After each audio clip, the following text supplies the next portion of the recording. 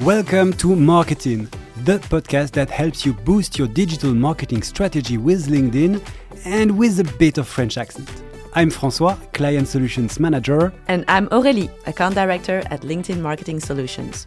Our purpose is to initiate discussions around digital marketing, B2B, and LinkedIn to help you align your marketing strategy to your business goals and your audience's needs. We will be joined by special guests, experts, clients to inspire you, inform you, and help you innovate. So grab pen and paper and let's get started.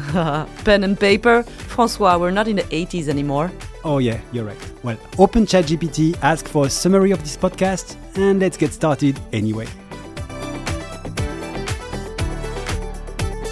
Hi everyone, and welcome to this new episode of Marketing. Hi Aurélie, how are you? Hello François, I'm fine. We're back to school, back to work. Yeah, and back in the heat. It's quite hot right now in Paris while we are recording this episode. But yeah. We're doing fine. Good to be back with a new episode. We have shared quite a lot of best practices, tips and tricks during the summer around creating great ads on LinkedIn. And in general, we talked about creativity, ABM, quite a lot of stuff, right? Yeah. We shared a lot of best practices and insights, and I'm really grateful for that. But what we want to talk about today is a bit different because we know that doing ads is great, good for many reasons. But yeah, they usually convey a very corporate, general, formal, practical message. Yes. And there are ways we can do better, right? Yeah, well, in times of economic downturn, according to Edelman, 46% of decision makers say that they are less receptive to sales calls and to marketing outreach, which is normal. I mean, in economic downturn, you're less inclined to buy things that you don't absolutely need, which is why brands should focus as well on thought leadership. And that's what we're going to talk about today, François. Yeah, and I think we both love this topic of thought leadership, and we have quite a lot of things to talk about. But first, I think the best thing to do is to define what we are talking about. What is thought leadership? Yeah, so what's thought leadership? Thought leadership refers to content that offers expertise, guidance, or a unique point of view on a specific topic, right? And we all know what that is, and we all know that we're very, very much interested and engaged when we see like a big executive from a company share a very personal view on a very specific topic, or when a specialist or a consultant shares very great, valuable insights around a specific topic. I mean, it's much more engaging than when we're watching a product video or a very marketing-oriented video, right? Yeah, and it can be in many formats. Can be like essays, videos, blog posts. Can be quite a lot of things. We see a lot of them on LinkedIn. I think right now, like carousel with different slides, kind of PDFs. That's really great content that can be considered thought leadership. Yeah. Right? So the format doesn't really matter. It's more who posts it and what is said that really has an enormous impact on audiences, even in times of downturn. And so that's why we wanted to discuss the topic today, because if you don't have any branding campaigns going on right now, or if you don't have the budget, or if you didn't put enough efforts and time into very corporate ads, you still have this card that is a very strong argument, which is thought leadership. And it can be done by execs, as you mentioned, like, you know. It can be done, by a lot of people. Not only. It can be also like champions, partners, experts from your company, clients, external people. Like everyone can have their own point of view and share some expertise, basically. As long as it's a real person that people have trust in, faith in, it will have much more impact than a corporate branding or product campaign. So it can also be, your employees, etc. Yeah, and when you talk about impact, there are quite a few numbers that we took from this report of Edelman that you mentioned.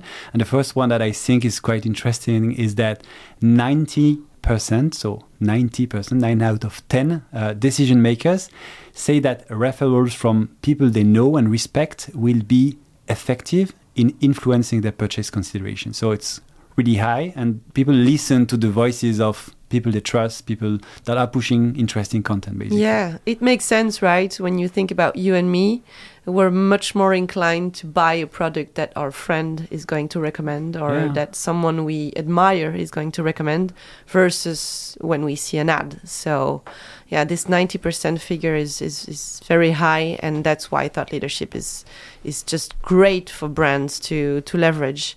Another insight that we had from this report is that 61% of decision makers say that an organization's thought leadership can be more efficient than traditional product-oriented marketing.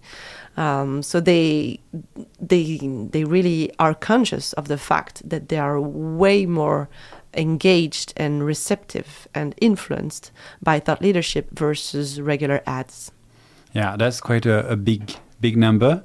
And I have a last one. When we talk about numbers, it's 55% of decision makers who say that during an economic downturn, so like we are right now when we are recording this podcast, I think so. They say that it's more important than ever for suppliers who do not offer product services that are essential to operations to produce high quality thought leadership if they want to win their business. So 55% say that right now, if you're not like a vital tool for the company, producing great content is really important to them. That's how they would consider you to work with you, basically, if you are having this great content. So yeah, it's definitely, with those numbers, I think that we are really showing that how important it is to invest time in creating thought leadership content, and to have people from the company taking the their pencil or keyboard to write content and produce content. We're not in the 90s anymore, François. And not only asking us ChatGPT to produce the content, but really creating content and spending some time in doing content and doing good content. And there are also, I think we have a few tips around creating great content, thought leadership content. Yes, so a couple of best practices for thought leadership ads is that they have to pique your buyer's interests within the first seconds. Or they move on. We know that. We scroll through 90 meters of content every day. So we really need to have content that is going to stop our thumbs and really to pique our interests. Something that is quick and easy to consume and absorb. Something easy to consume. It also has to be very quick and easy to consume. We have, because we work together, François. Oh, yeah. Sorry.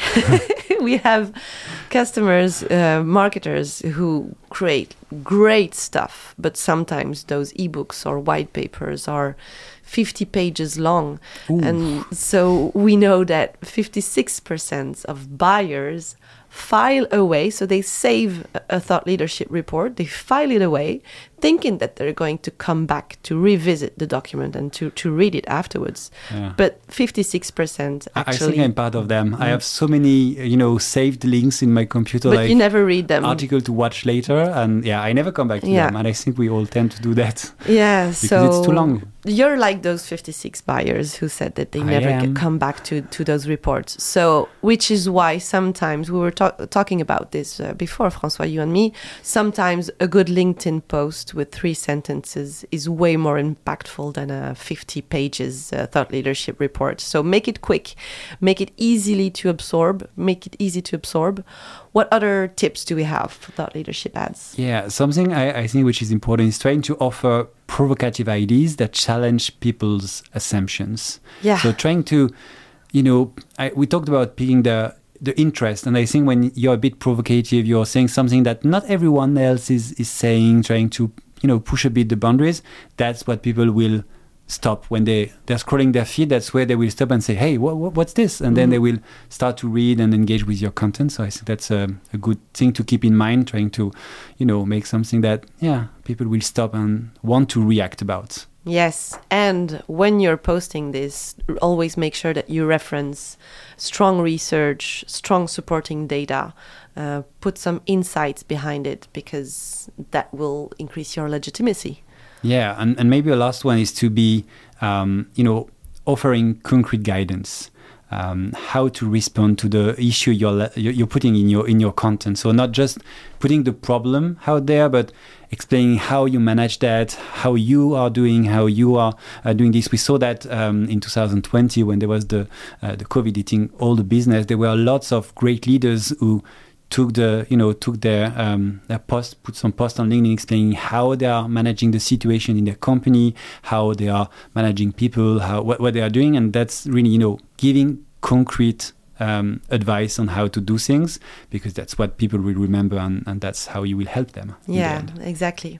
And so we were saying that thought leadership reports and thought leadership ideas could be shared by a lot of different people, like customers, partners, employees, etc. We have a lot of marketers who ask for our advice on how to do employee advocacy, because employee advocacy can have a great impact on your brand, but that remains a very difficult topic to manage. How do you tell all your employees to post thought leadership posts and to share insightful ideas about your company and your products? That's very difficult to manage. That's why François and myself, we would recommend you to focus at first on your execs and on your champions, because those people are already people who know what they're talking about, who are posting on LinkedIn on a regular basis, and who already have a great basis of LinkedIn posts and thoughts that they've already pushed on LinkedIn.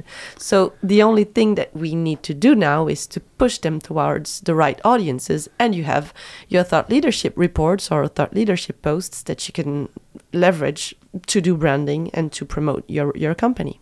Yeah, that's actually we have a new format on LinkedIn, and we wanted to finish with this opportunity. It's still pretty new. It's the thought leaders ads.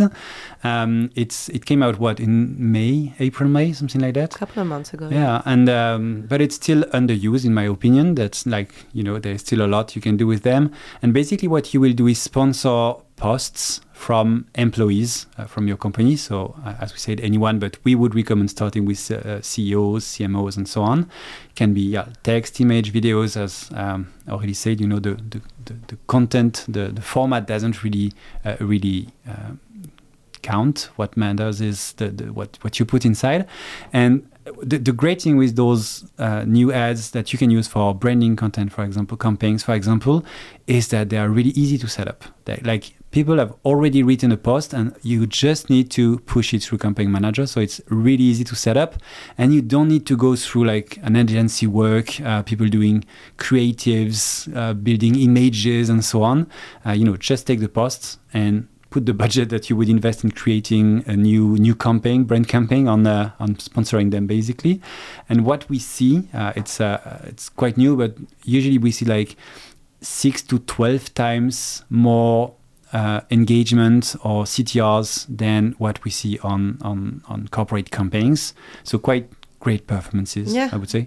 Which is not a surprise. We all engage more with messages from real humans and real people that we admire and who have the legitimacy to publish this kind of thought leadership content. So it is no surprise, and I'm really a big fan of this format, because it's take all the great posts from your execs, from your champions within your company in the last 12 months, take a big microphone and push those contents and those great findings and insights exactly to the audiences that are of matter to you.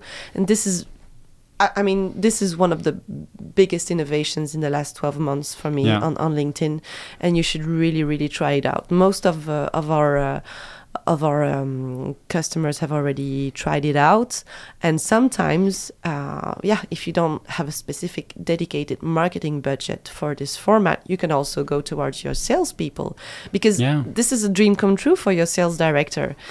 Take everything your account executives are talking about on LinkedIn, take a microphone and push out their messages towards a huge audience base that you will define. This is amazing. I think that no team would ever reject a budget like that. Like when you come and say, hey, if you have budget for me, I will push your voice. Yeah. Like go to your CEO and say, hey, if you have a bit of budget for me, I will take your posts and I will make you more visible on the platform. I don't see anyone who says, no, I'm not interested in this. Exactly. Like getting some new followers, getting his voice or her voice heard. I think that, it's a great tool to go and ask for budget to new people. Yeah, especially as the algorithm on LinkedIn for organic posts has been really, really harsh those last few weeks and months. So it's really difficult to get a lot of likes and views on your post if you don't sponsor it. So go talk to your sales director and to your sales teams and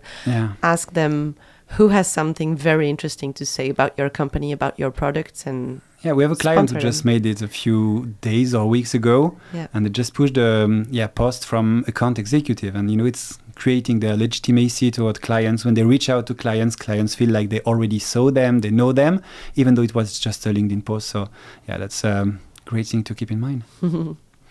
And I think that's all we had to share about thought leadership. I hope we gave you quite a few best practices, great ideas and things to try out in this last episode of the summer session. Yes, the summer rhythm is over, but we will come back very soon with a slightly different format. We will probably interview a lot of very interesting people in coming weeks.